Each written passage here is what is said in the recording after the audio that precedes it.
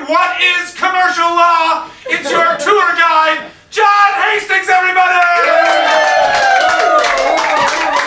Yes, hello. Oh, thank God. Everyone here who's specifically here to see the show, not Dylan Gott. Welcome, everybody. What a day. I've had my first cry of the Edinburgh Festival. I don't know if you guys have mostly just arrived this week for the festival, yes? No one's been here the whole month? You live here, so you've been here your entire life. 8 years or 1 year? And what are you doing here? You work? Just live here? Just one of those people living off your parents' money, hanging out, swinging in a field? No, I know, that was the joke, and you took it so seriously. How dare you? I know you have a job. You are going to put money in the bucket at the end of the show. Stop checking your watch, Howard. Now, I understand you're a lawyer and you're used to getting paid by the hour, but here, let it loose, baby doll. Now, what do you do for a living? I work for H&M. You work for H&M? Yeah. Let me ask you this about H&M. Why do I look like a dick in all of the clothes now? And yet 5 years ago, everything I looked great. Is it because I've gotten too old to wear the nonsense you guys call clothing? That's a fucking salesperson if I've ever seen one. Oh, no, you look good in these skinny jeans where I can see your asshole from the front. Yeah. Yeah, you're in your 30s, a skull t-shirt. Appropriate. Indeed it is. Now, so at the Edinburgh Festival, it's very high pressure for performers because you come up here and your agents and managers go, you'll be a star, I tell you.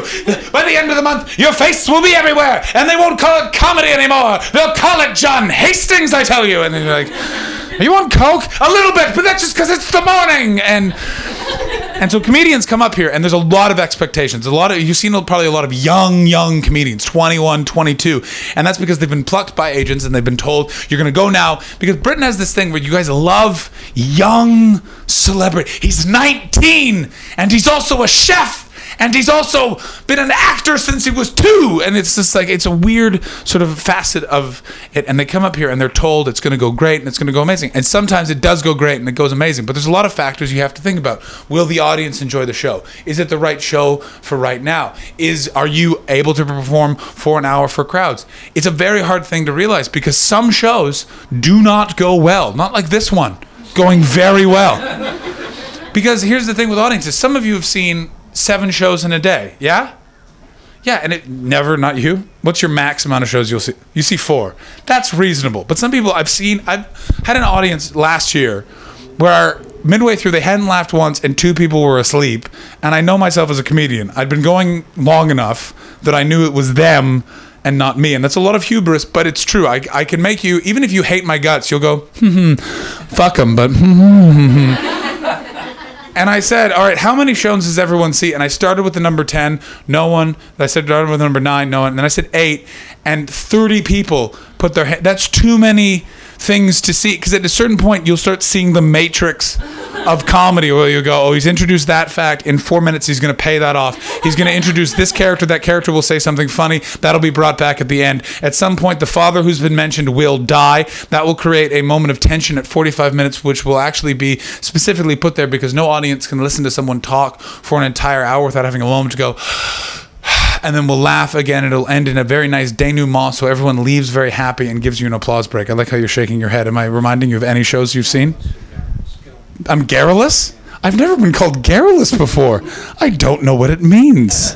What does it mean? It means justifiably verbose. Thank you. Without being prolix. I know what that second word means, but I can fucking tell. Here's the problem with the word garrulous. It does sound like an insult, but it is in fact a compliment. It is I really appreciate it. But when you said garrulous, I was like, Howie, you are becoming I fucking will. Thank you, brother. And so if you see, like 4 shows is good because it's a balance and if you do variety, but 8, 7 shows, it's insane. So people, if you have an audience of people that have seen that much comedy, they will literally sit there and just go, this is funny, I guess, I never want to see comedy again. I want to go to a drama or a dance. And you'll have those shows and you can have them for weeks and it will break people. And so my only advice to performers when they come up here is I go, one day you're going to cry and you have to cry. And especially the men will go, no, I won't have to cry. And I'll go, trust me, you will. And if you don't, you will get drunk the way you've never thought you could get drunk before. And someone will say, let's do MDMA and walk up Arthur's Seat. And you will do that. And then it will be 7 a.m. and you will see children walking up the mountain as you're walking down. And you will think, oh God, I have to perform in 6 hours. How am I to sleep? And it will roll and you'll get depressed. It'll be bad. But instead you cry, you let it out, you feel good. You don't feel good. You are an adult crying into a mirror. I always cry into not always, but usually the mirror is close. I don't know why, but I always tend to cry in some sort of toilet because I just figure if I'm becoming a water feature, I might be around water features.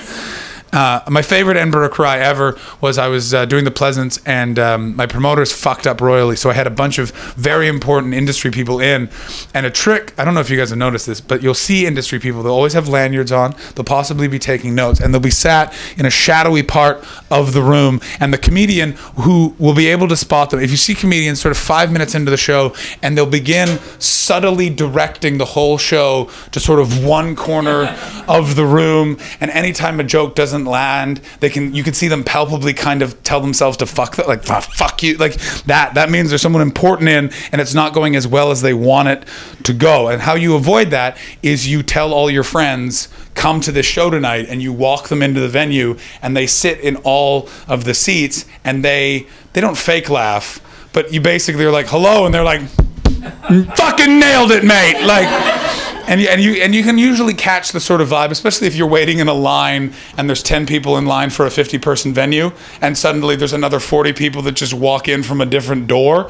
They've been hiding in the green room because you're not allowed to walk people into your room, but everyone fucking does it. I didn't used to do it because I thought I would get in trouble, and then I was walked into a venue and I said, like, what if we get in trouble? And the person said, what are they going to do? Make me pay the money back? I already owe money. And I was like, yeah, good point. Let's start breaking some rules. And so that'll happen. I had that happen in 2014. My agency at the time did not tell me these people were in, or you give numbers to your promoters so they call all your friends and it's a traded favor. They didn't do any of that. So I walked in and it was literally 4 very important, they can't make your career, but they can give you some fun gigs and make it a little bit easier to earn the money you need to live. Sat in the back, and then a space, and then no amount of exaggeration, 4 old people, a child, a couple, and a dog that was asleep. You try and be funny when competing with a dog and a baby. There is one rule in the world of theater. If there is a baby or a dog on stage, stop acting. No one's fucking watching you. Now try and tell jokes while there is a dog asleep. And when I tell you he was a chocolate lab that was the cutest boy in the world, he was. I didn't even want to do the show. I wanted to bring the dog on stage, give him belly rubs, tell him that I love him, and then he and I would go on a walk and everyone else can go fuck themselves. So I did that show, and I got the worst thing you can get as a performer, even in life, depending on what you do. Whatever you do, good or bad, you want a reaction. If someone hates it, at least they fucking hated it. And if someone loves it, at least they fucking love. There's nothing more fucking heartbreaking than, it was fine. Oh, nothing will just send you for the showers quicker. Just like give me a bottle of red wine and a copy of 50 Shades of Grey, but it's missing the first 10 chapters, so it's nothing but weirdly described S&M sex. I tried to read 50 Shades of Grey just because it was on. It's not even well written. Like, there's grammatical errors in a published book, and I am the king of grammatical error. How do I spell your? However the fuck I want to.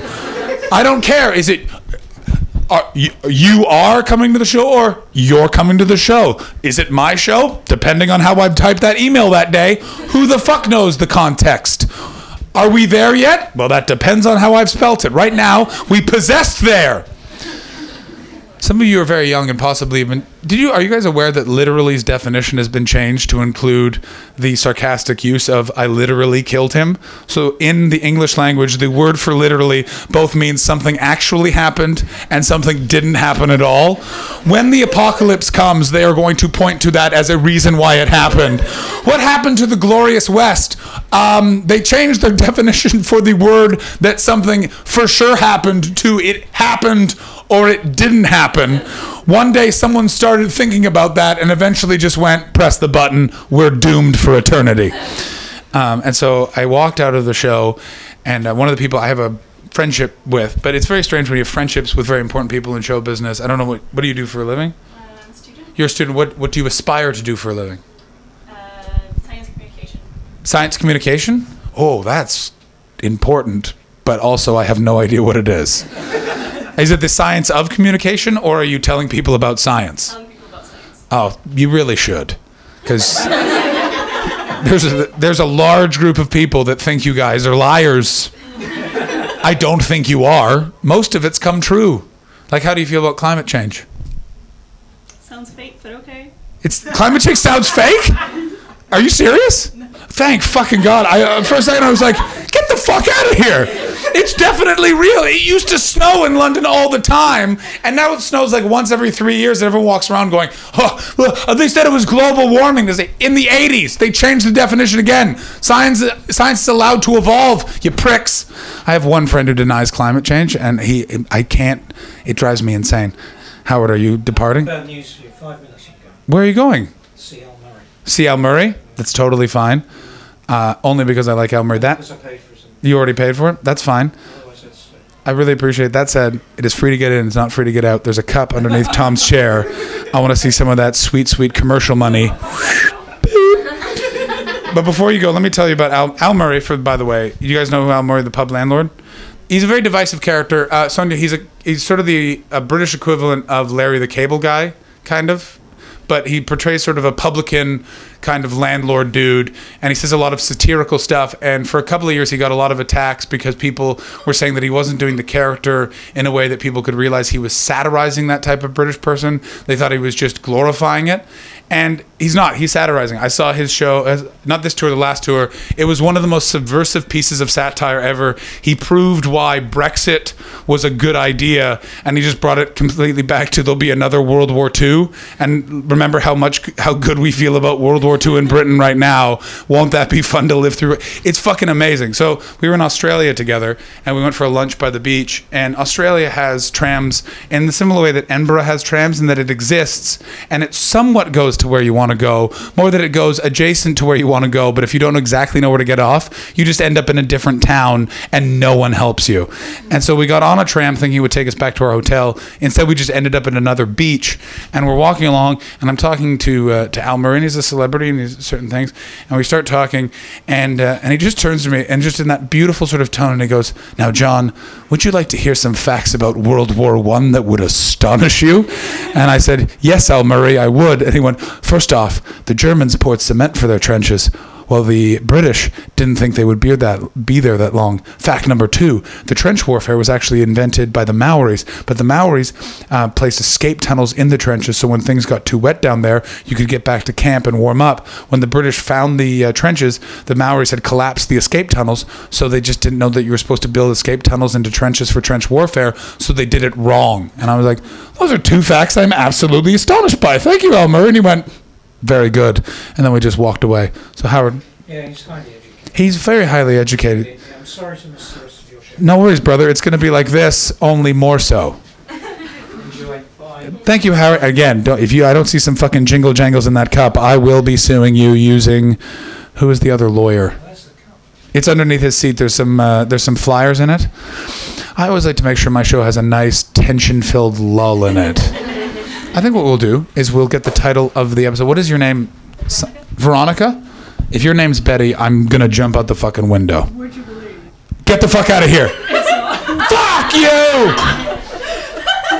Do you guys still... Did anyone else watch the teen drama Riverdale that came out that I'm far too old to enjoy but still watched every fucking episode of?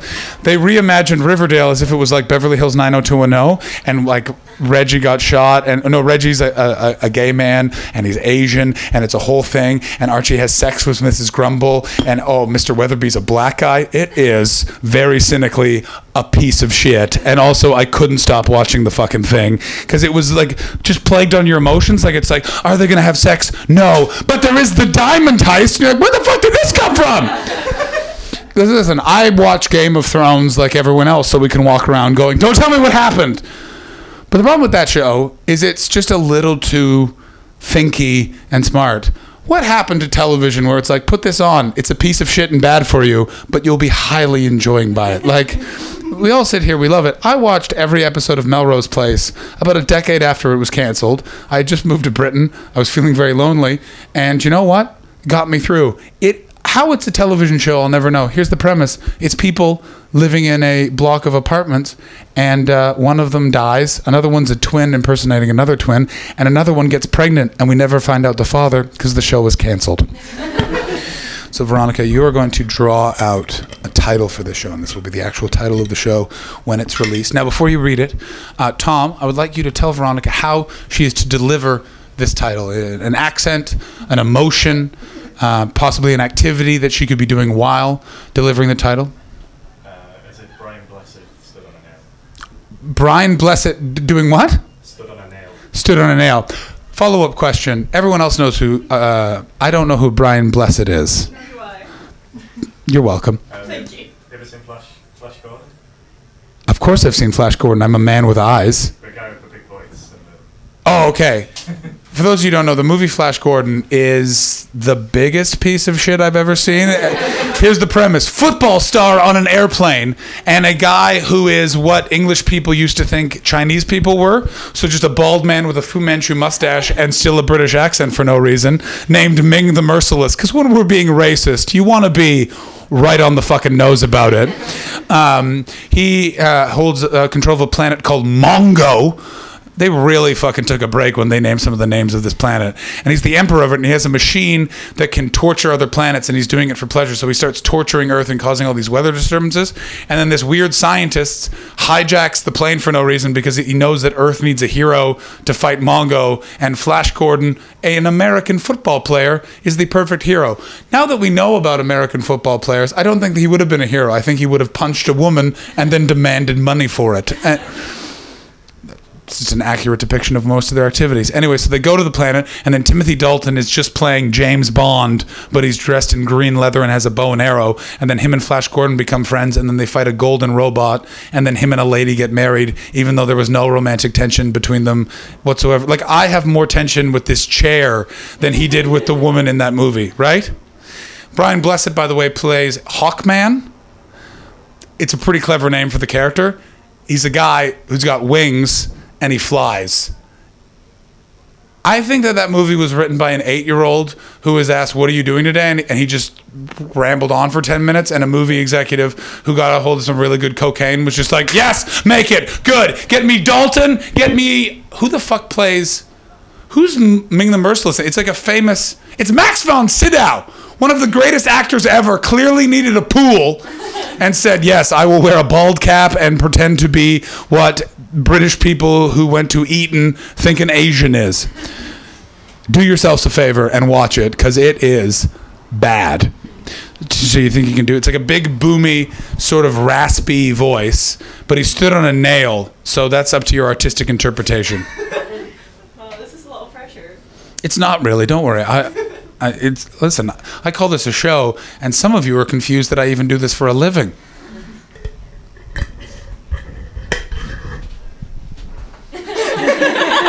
Already, you had the most beautiful actor prepares. Actually, I'll give you a second. I'll tell you. I started a tangent and didn't finish it. The reason why I cried today is I have an iPod, and I know some of you are so young, you don't know what that is. Before iPhones, Apple made music things that had a spinny wheel, and you could put all your music on it, and it was the thing after CDs that made your parents go, "Boo, now I gotta buy the White Album again." And so all of my music's on it, and I have had this thing forever, and it keeps breaking, and I keep taking it to sketchier and sketchier computer guys. Like, the time was you take it to the Apple store. The most recent time it broke, I literally met a Turkish guy in a Costa Coffee, and he fixed it in the bathroom. Like, it's just Apple's trying to get rid of all of its old technology, so you're forced to only buy the more and more useful iPhone over and over and over again in a continual perpetual motion. And so it broke, and I don't know why, but it just...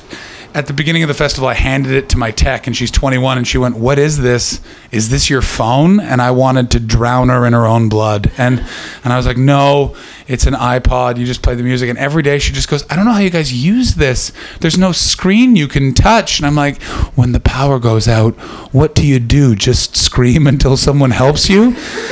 And also what really annoyed me is she's like, it's so clunky, but she's using a lighting board that has knobs and things like that. But anyway, it broke today, and I was just like, motherfucker. And it was just one of those things where I'm a bit tired, and I'm missing my girlfriend, and someone was in the toilet, and I really had to poo. And you know when you really have to, and you verge into that weird emotional moment where you're like, am I going to have to shit myself in a house I'm paying for? Like, it's one thing you get too drunk and you accidentally pee yourself a little bit. It's another thing to just like, time is, yeah, we've all done it. It's really weird, by the way, that England, I haven't seen any of the advertisements, but in England, they're now advertising for various things you can put in your underwear that just soak up the pee because you're too drunk and you piss yourself. If you are doing that on a regular enough basis that product appeals to you, stop fucking drinking, or just be an adult and wear a diaper and no trousers and just go, this is how I get down, and have a great time. So I cried just a little bit, and also I'm living with 3 comedians, and one of the I'm living with 3 people. One of them has her sort of godmother is visiting, and her godmother is one of those, like, you know, those burnt out posh ladies who lived through the 60s who now say darling slightly too much. And her partner's passed away, and she's up, and it's like literally living with the woman from Sunset Boulevard. Like she said, I remember when I came to the Fringe once and it was only poets, and now look at all of you. And I was like, I don't think it was ever just poets. I think you just came to Edinburgh one day and met a poet. But we've never met before, but she thinks we've met before because she's heard about me. So she keeps asking and telling me about interactions that we've had that are clearly other people. Like, do you remember when we were chatting in the toilet? And I'm like, that must have been a woman. Like, that was not me. I very rarely go into ladies. I used to go into ladies' rooms all the time. Not because I'm a creep. I was just raised by a single mom, and when you were in a public place, I was taken into the ladies' room as a kid, which, by the way, completely removed any sort of thought. You know how a lot of men have this sort of thought that, like, women don't poo, and they're much cleaner than men? I've seen your toilets. You guys are way grosser than any man has ever been.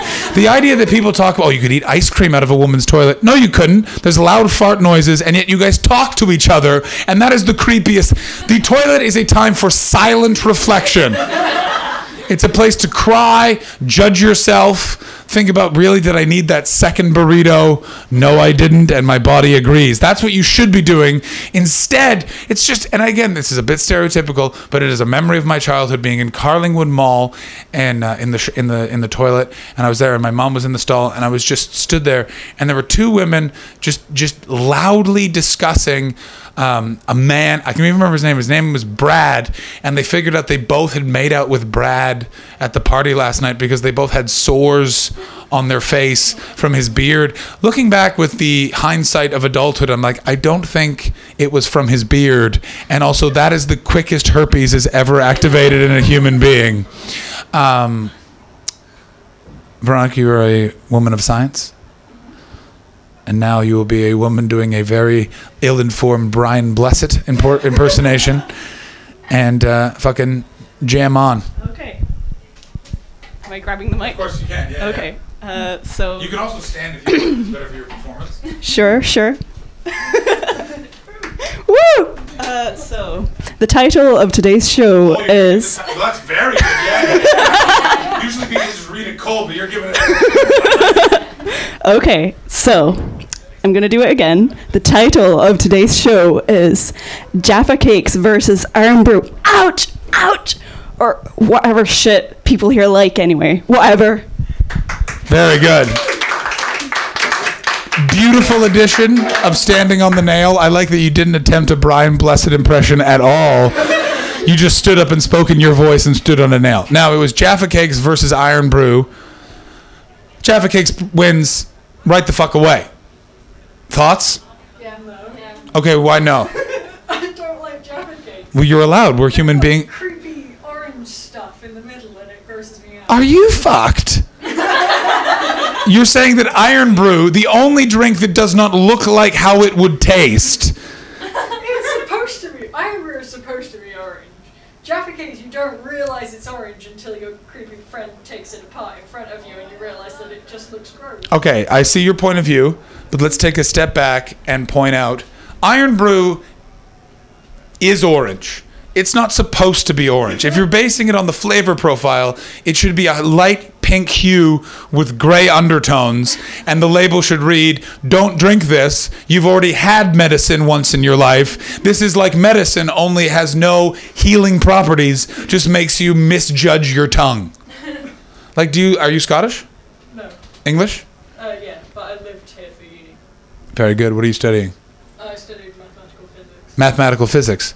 So you're a genius? No, I left after 2 years. Smart, very good. I've met people that have gone high level into maths and physics, and they are fucking insane. Oh yeah.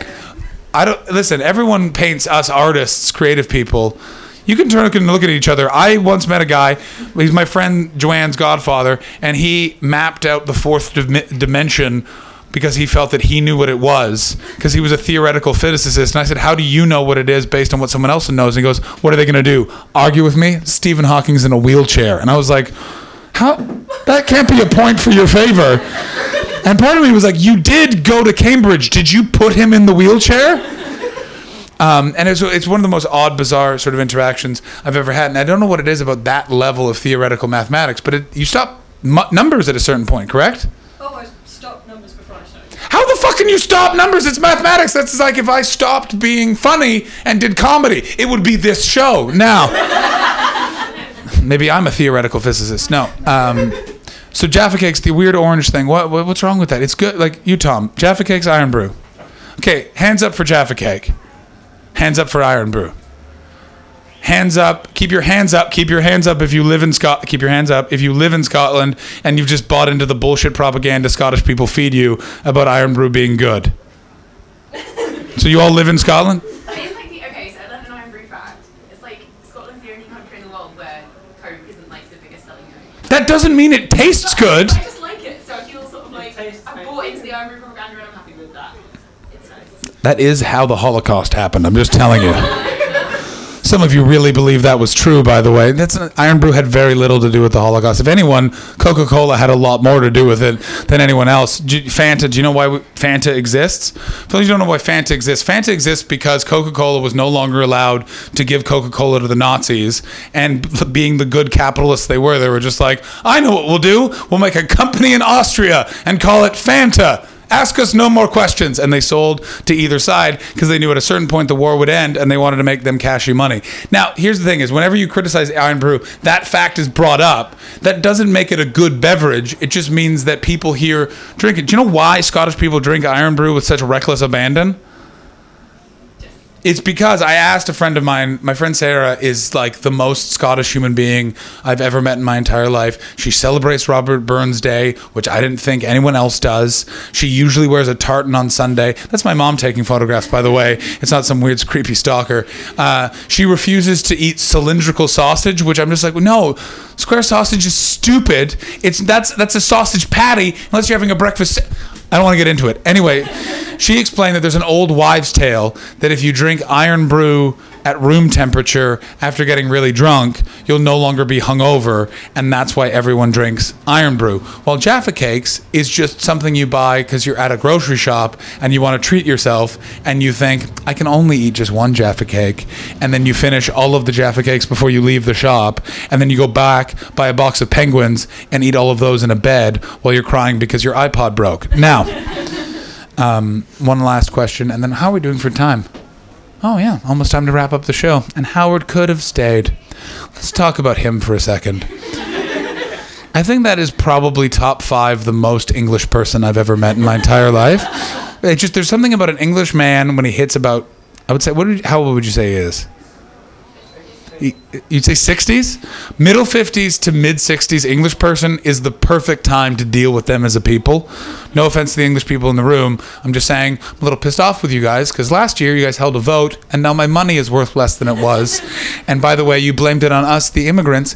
And by the way, I'm the only immigrant. I am an immigrant. Stop fucking looking at me and being like, you're not an immigrant. You're a white guy. Fuck you. That's racist. Now, I am the only foreign person I know who's here specifically taking a British person's job. There would have been a British person here telling jokes, but I took the room, and I'm the only one of all the foreigners I know. Every other foreigner is doing a job that no other British person could do because they wouldn't do it, and it really fucking frustrates me. And you guys somehow blamed us, and I know no one in this room did, but I get on that subject, and it really fucking makes me angry because no one's doing anything about it, and it doesn't seem like Theresa May cares, and she also wears cheetah print shoes, and I know that you're allowed to have freedom, but when you're the leader of a country, you should not have animal print clothing.